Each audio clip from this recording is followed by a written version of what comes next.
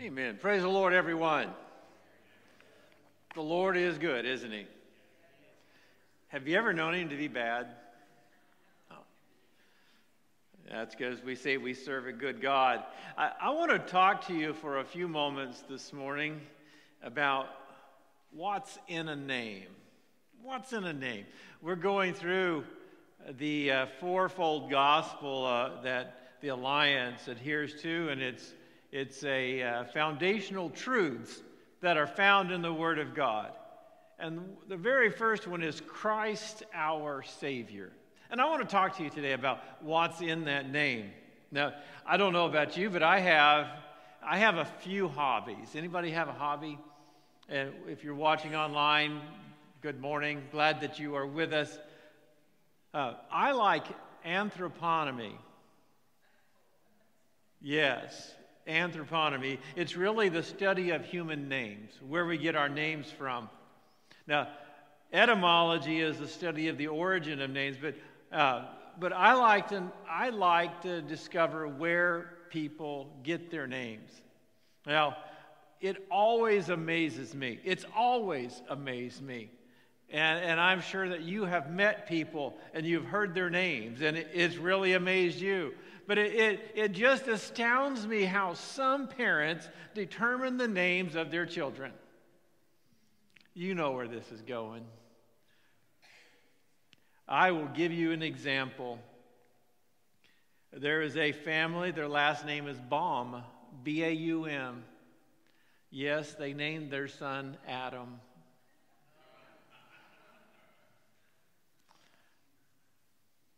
There was a family, their last name was Barr, B-A-R-R. They named their daughter Candy. Can you imagine going through life with the name Candy Bar? And one of the worst I've seen is the family who has their last name is Dwop, D-W-O-P-P-E, Dwop. And they named their son Wayne Dwop.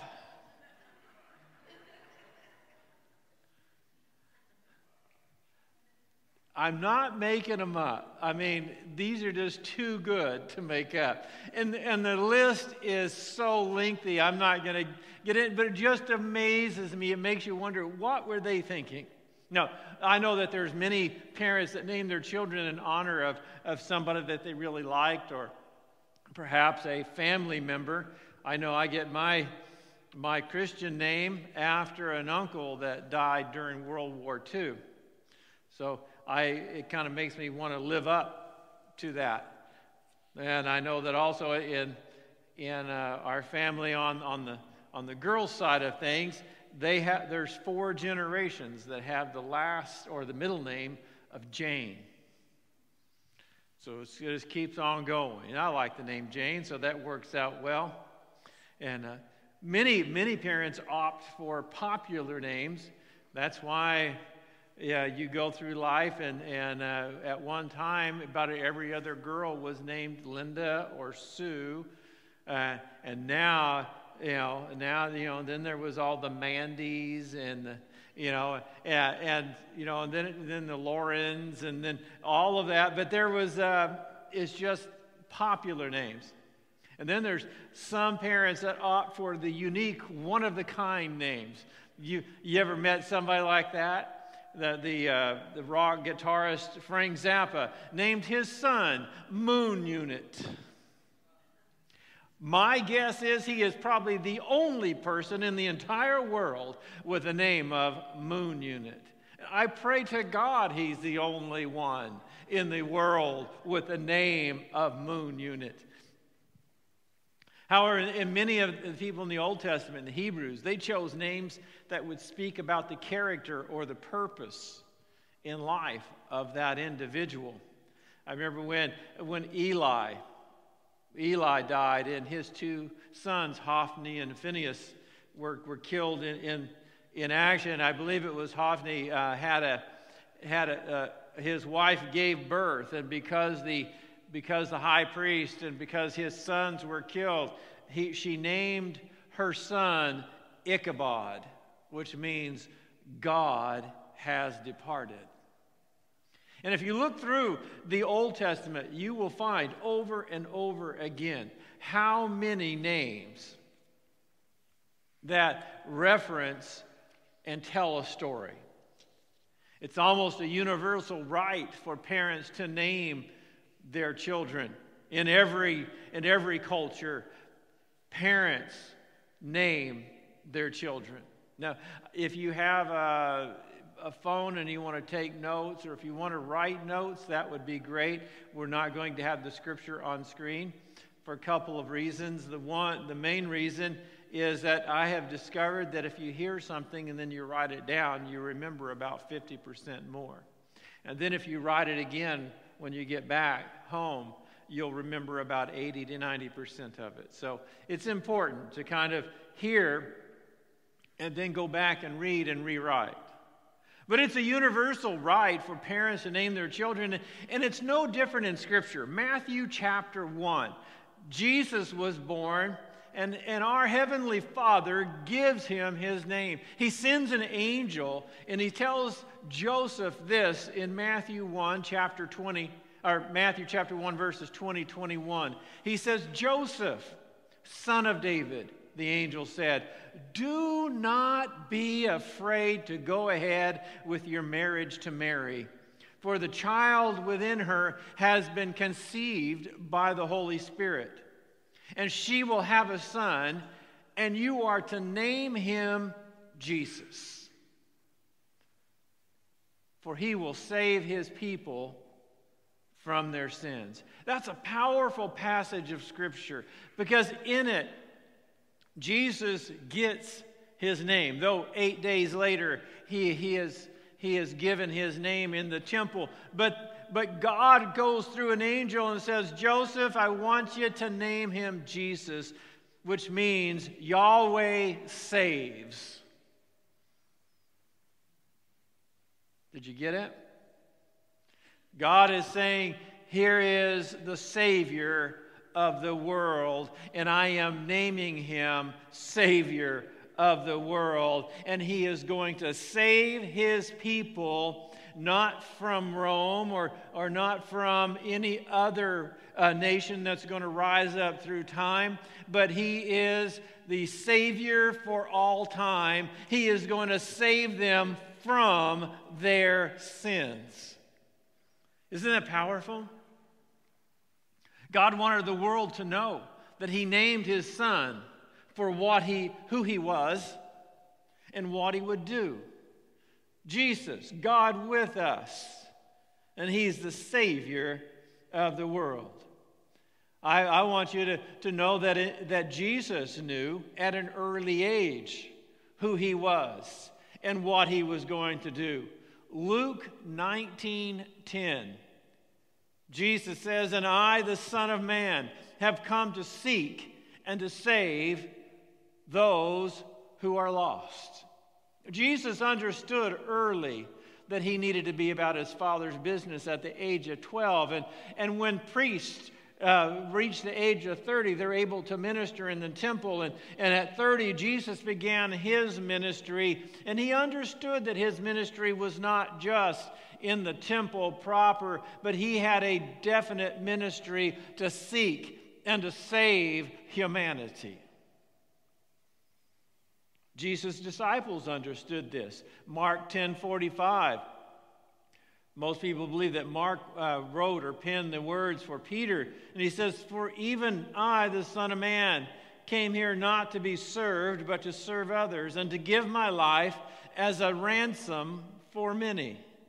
The disciples knew over time that Jesus' role, that Jesus' job, that Jesus' ministry was to save humanity. In fact, the writers of the New Testament, Paul talking to Timothy in 1 Timothy 1:15. 1 Timothy 1:15 says this, this is a true saying. I don't know why he says that, because he's not going to say, okay, this is a lie. That just popped in my head. I don't know why I said it, but forgive me, let's move on. This is a true saying. Everyone should believe it. Christ Jesus came into the world to save sinners.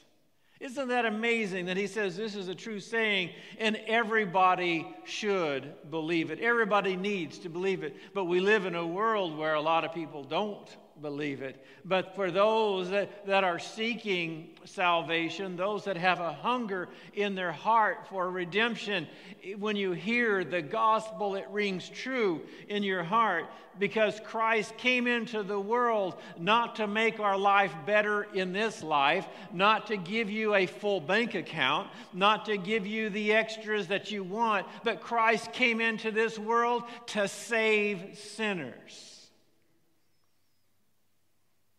That was free.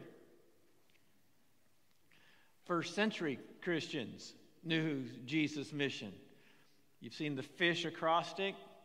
That is simply stood for Jesus Christ, God's Son, our Savior. See, most people, I believe, if you're listening online or if you're here today, most of us understand that Jesus Christ is the Savior. You've heard it, whether you know it in your own heart or to be true. But do you understand all that Jesus saves from and all that Jesus saves for? And you say, well, I don't know, and I'm so glad that you said that, because I'm going to tell you. Here's some areas of life that sometimes we kind of overlook. Because Jesus is our all-sufficient Savior. He didn't save partly, He saved completely. He saved us, number one, from our sins. He saves from our sins. I want you to get this. I want you to write this down. Our sins are forgiven. Acts 2:38, Peter preaches to the crowd, and they're pricked in their hearts. Man, they realized, oh my gosh, we just crucified the Savior. And Peter says to them, after they ask what they needed to do to be saved, he says, I want you to repent. I want you to change your ways. I want you to change your thinking about Christ. For he wasn't just a prophet. He was the Son of God. He was the Savior of the world. And he says, and I want to let each of you be baptized in the name of Christ. Why? For the forgiveness of sins. Now, I don't believe baptism here forgives sins, but what Peter is trying to express is simply this, that forgiveness of sins comes through our own and our one and only Savior, Jesus Christ. When that blood was shed on Calvary, that there was an open door that made a way for anybody that believes in Him, that trusts in Him, that comes to Him, that repents of their ways and asks Him to be Lord and Savior, their sins can be forgiven. What is a sin? Hamartia, just missing the mark. You ever play darts? When you throw and you're trying to get the bullseye, but sometimes you get the wall. That's kind of the way sin is. We're trying to get the bullseye, but we just kind of miss. That's what sin is. It's not making it to the full grade. And here's the beautiful thing. When Peter's preaching on the day of Pentecost, everyone, it's an inclusive word, everyone has opportunity that believes in Christ to have their sins forgiven. You say, well, what sins are we talking about? What do you mean? You mean the sins of my past? Yes. How about my present sins? Yes. What about the sins that I will commit in the future? And you say, oh, I'm not going to commit any sins in the future. Well, I think you just lied. We are sinful people, aren't we? What about our future sins? Yes. Is there provision to have forgiveness? Yes. What about the all of the sins that you know about. Remember when I gave my life to the Lord, there were a lot of things that just crept up in my mind, and every time something crept up, I'd just say, Lord, forgive me. Lord, forgive me. Lord, forgive me. And it seemed like about 3.5 weeks later, I ran out of things to ask Him to forgive me for. But it's all those things that you know. But what about the sins that you don't even know that you've committed? Did God forgive those? Yes. It's the sins of the past, it's sins of the present, sins of the future, sins that are known, sins that are unknown. It is all comprehensive that Christ forgives sin. Colossians 2:13, Paul writing to the church in Colossae says this, you were dead because of your sins, and because of your sinful nature was not yet cut away. You weren't just on the outs with God. You were in the cemetery. You were dead to Him. You were doomed for judgment. There was no hope. There was no opportunity for us. But He says, then God made you alive with Christ. How? He forgave all your sins.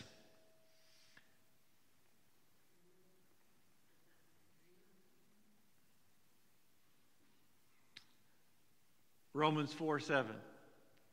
Blessed are they whose transgressions are forgiven. Have your transgressions been forgiven? You're blessed.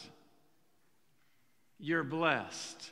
And you say, but I have so many problems going on in this life. I have so many troubles going on in this life. If your sins have been forgiven, if your sins have been pardoned, if your sins have been removed, you are the most blessed person on the face of the earth, because if your sins are forgiven and you know Christ and Christ knows you, when that trumpet sounds, you will live in eternity and rule and reign with Him as a child of the living God.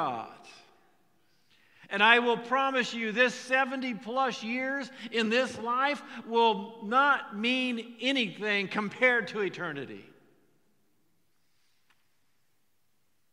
God made you alive with Christ. He forgave all your sins. Blessed are they whose transgressions are covered, whose sins are covered. I like that. Romans 4:7, whose sins are covered. It's passive. That means you didn't cover your sins. Somebody covered your sins. You go in when your kids are little and they're sleeping, and I don't know why, but they're just like little heaters, and they kick off all their covers. You ever notice that with little kids? But what do parents do? You go in and you cover them.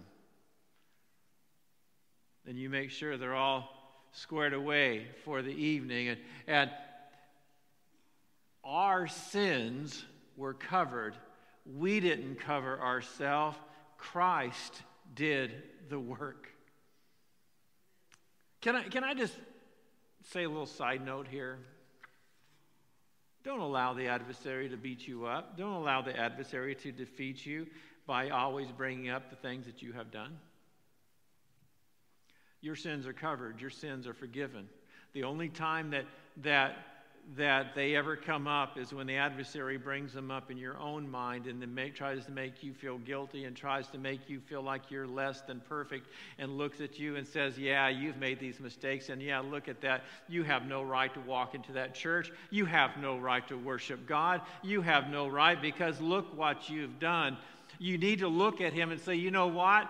I did do that, but now I am pardoned. Now I am cleansed. Now I am forgiven. I am covered, not by my own worth, but by the worth of God Himself. He saved us from our sins. What else did He do? He gave us peace. Peace. Isn't that a great word? Peace. 2 John 1:3 says this. May grace, mercy, and peace, which comes from God our Father and from Jesus Christ his Son, be with us who live in the truth and love. Peace comes from God by our forgiveness through Christ's sacrifice for us. Peace, true peace. What kind of peace are we trying to convey? That peace that when you lay your head down at night, you know that if you don't wake up in this life, it is well with your soul. Peace, knowing that the Creator of the heavens and the earth smiles when he looks at you. Peace, knowing that there is a longing in the heart of Christ to see you. Can't wait to wrap his arms around you. That peace that comes from a clear conscience. How do you have your conscience cleared? Having your sins forgiven. Not only do we have peace, but are you ready for this? We are declared righteous. We're declared righteous. What does that mean? Look at Romans 5:19. For as through the one man's disobedience, that one man being Adam, the many were made sinners. Everybody sins. Everybody is a sinner because of Adam. Thank you, sir. And even so, through the obedience of one, it's Christ, many are made righteous. How are we made righteous? Through Christ, through the forgiveness of sins. His righteousness is imputed to us. And when God looks at us, we are in right standing. That word righteous just simply means we are in right standing with God. If God is the judge of all the earth, when you stand before him and he opens the books and he says, there's nothing in here. There's nothing to hold you. Why? Because you are righteous. You are living in a right relationship with God through the forgiveness of sins that comes from Jesus being our all-sufficient Savior. I am not right on my own, but I am right because Christ has declared me right. You know what gets me? What I like about that? He made the rules. He's the one that made the rules. I'm not declaring myself righteous because I believe I'm righteous. I'm declaring myself righteous because he says I'm righteous. And he has never lied. God can't lie. It's impossible for him to lie. It's the antithesis of his very character and being. And if God says that if Christ is your Savior and the blood of Christ, which was shed for our sins, is applied to your life and you're walking in relationship with him, you not only have peace, but you are declared righteous. Perfect in the eyes of God. Get this, not only are we declared righteous, we are new creations, new creatures. I like that word, creature. We're a new creation. 2 Corinthians 5:17. 2 Corinthians 5:17. It says, therefore, anytime you see that word therefore, it means because of what I just said. If anyone is in Christ, if you are a follower of Christ, if you are, that term, anyone in Christ, that means you're a passionate follower of Christ. You are devoted. You know that he is your Lord and Savior. If you are in Christ, he is a new creation. The old has gone and the new has come. We are no longer the person we used to be. We are no longer the species we used to be. We were children of wrath. Now we're children of the living God. Romans 6:4. Get this. For we died and were buried with Christ by baptism. And just as Christ was raised from the dead by the glorious power of the Father, now we also may live new lives. That's why we baptize by submersion. It's symbolic of the fact that Christ died because before he died, his life was through the blood that was in his body, that sinless blood. But he died and was buried. But when he rose again, he didn't rise under the power of blood. He rose under the power of the Spirit of the living God. It wasn't blood keeping him alive, but the very presence and power of the Spirit of Almighty God. And don't kid yourself. When we're baptized, we're saying, I'm dying to this fleshly man. I'm dying to this fleshly woman. And you're buried. And when you walk, you're no longer living according to the flesh. Now you're following the very presence and power and Spirit of God. That's why Paul said, we don't follow the flesh, we follow the Spirit. And he goes on to say, if you go ahead and die before the Lord comes back, when the trumpet sounds, it's not going to be the blood that was in your body that raises you. It's going to be the Spirit of God that lives in you. When that trumpet sounds and your name is called, the presence of God that lives in you will raise you up.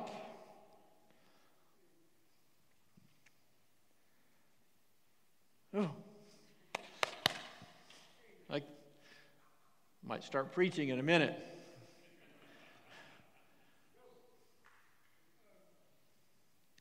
We have new lives. That's why Christ continually works on us and pushes us and provokes us to not give in to our carnal nature. Why? Because that's the old one. That's the one that's going to fade. That's the one that's going to die. That's the one that the things that we do, the carnal things, they are doomed for destruction. But everything we do for Christ is we're living for life. We're living for eternity. And everything we do for Him will last for eternity.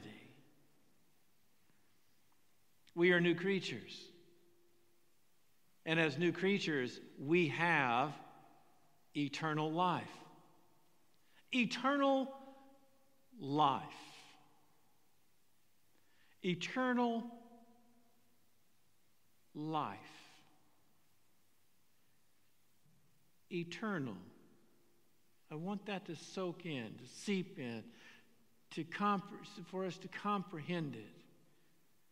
My father-in-law always told me, he said, Jess, it doesn't take long to live a life. And I look back now and I say, man, it's true. Eternity.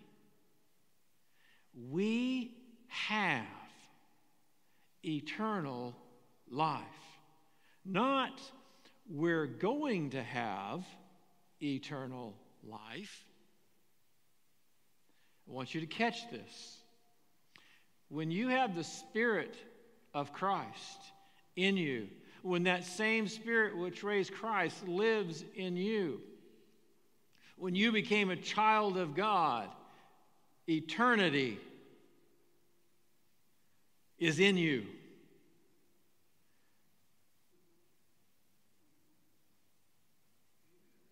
Got to catch this. When I die in this flesh, I am not going to die. I'm just going to go get a new body. And that one won't get tired and won't grow old and won't have a sinful nature. And it will be so glorious that I can be filled to the top with the power and presence of God and be able to withstand it. If you are a child of God, it's not that you're going to have eternal life, but you have eternal life. Not only do we have eternal life, but we are God's children. The children of God. Think about that. The children of God. Do we act like the children of God? John 1:12, but to all. I love the word all. It's an inclusive word. That means everybody. All who believed him and accepted him.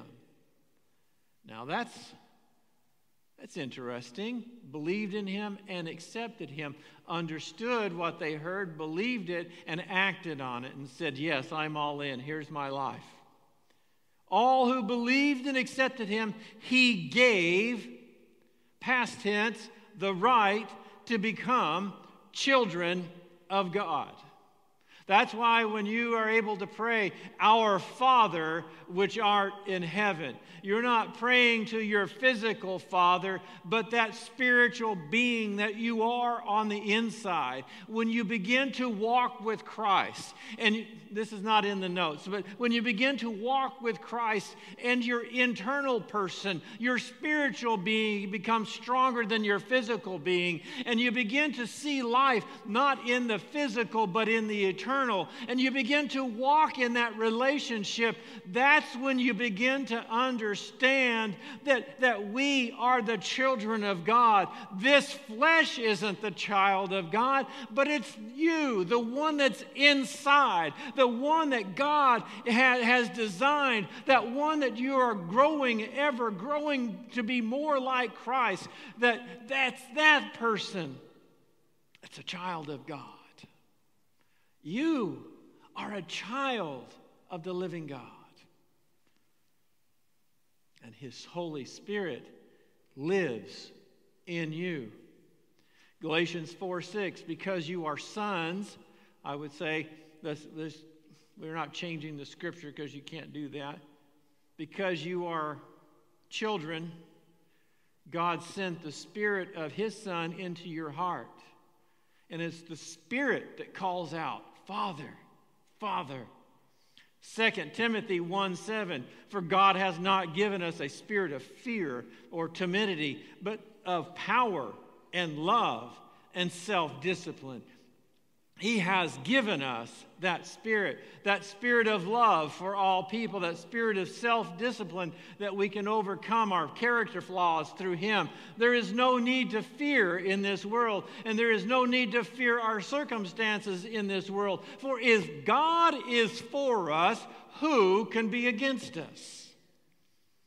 Jesus is our advocate. 1 John 2:1, my children, am I writing to you so that you may not commit sin.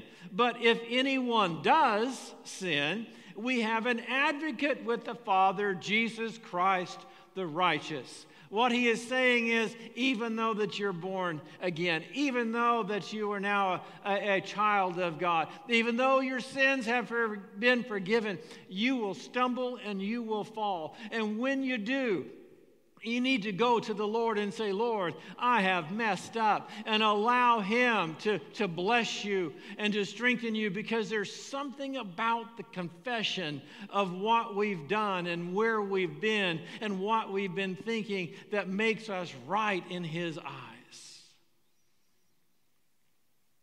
We have an advocate.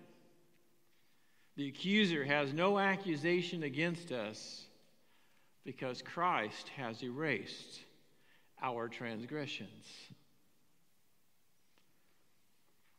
Nothing can separate us from God.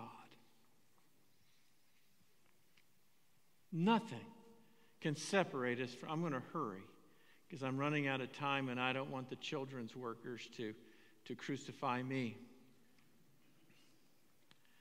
Nothing can separate us from God. Romans 8:38. For I am convinced that neither death nor life, neither angels nor demons, neither the present nor the future, nor any powers, neither height or depth, nor anything else in all creation will be able to separate us from the love of God that is in Christ Jesus our Lord. Man, if there is nothing that can keep you, there's no addiction strong enough, there's no habit strong enough, there's no personal influence that's more powerful. If you are in with God, there is nothing that can separate you from him.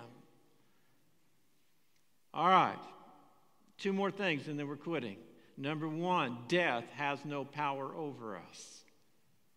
Death has no power over us. John 11:25, Jesus said, I am the resurrection and the life. He who believes in me will live, and whoever lives and believes in me will never die. I'm not going to die. I'm just going to get a new body. Death can't defeat the child of God. If you're a child of God, that death has no more power over you. I know when we lose loved ones now, we weep, we cry, we look at it and say, oh, that sting of death. But there's going to be a day when we're reunited with all of those believers. And the scripture says we're going to look back then and say, death, where is your sting now? Death has no power over us. Why? Because of the cross of Christ. This is the last time I'm going to ask our praise team to come back. We have an inheritance that will never, ever perish. You have an inheritance that will never perish. 1 Peter 1:3-4 says, praise be to God and Father of our Lord Jesus Christ. In His great mercy, He has given us new birth into a living hope through the resurrection of Jesus Christ from the dead, and into an inheritance that can never perish, spoil, or fade, but's kept in heaven for you. You have an eternal reward awaiting you, and no moth can get in, no rust can get in, no thieves can get in. It's there, it's ready for you, and it's going to be amazing. Can you imagine? Would you stand with me?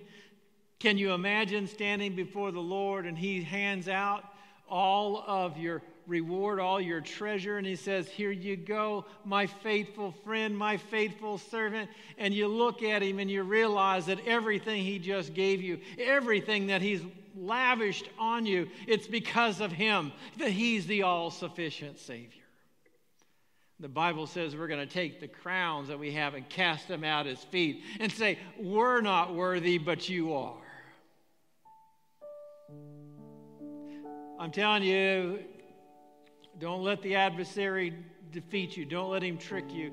Don't let him believe that Christ came and died and He's just the Savior for a little bit. Christ is the all-sufficient Savior. He is a universal Savior. He's an exclusive Savior. He is an impartial Savior. And He says, come unto me, all that are weary and heavy laden, and I will give you rest. I don't know what area of life that you're struggling with. Maybe you're not struggling with any. Maybe you can just lift your hands and say, praise God. But Christ came to set us free. He came to give us life and more abundantly. And I don't know if you're struggling with the fact that Christ can forgive your sins, but I will promise you this, God can forgive anything through Christ. Doesn't matter where you've been. It doesn't matter what you've done. It doesn't matter what you've thought. God will pardon you through the blood of Christ. And you say, well, I'm struggling with some things in life. Allow Christ to be the all-sufficient Savior. If you're wrestling with temptation, allow Christ to be the all-sufficient Savior. Allow that spirit that He placed in you to grow and to be strong through prayer and through reading of the Word and devoting to Him, and you will find that the things that you're struggling with will be defeated and conquered and overcome. He gives joy to the joyless. He gives blessing to those that need blessing.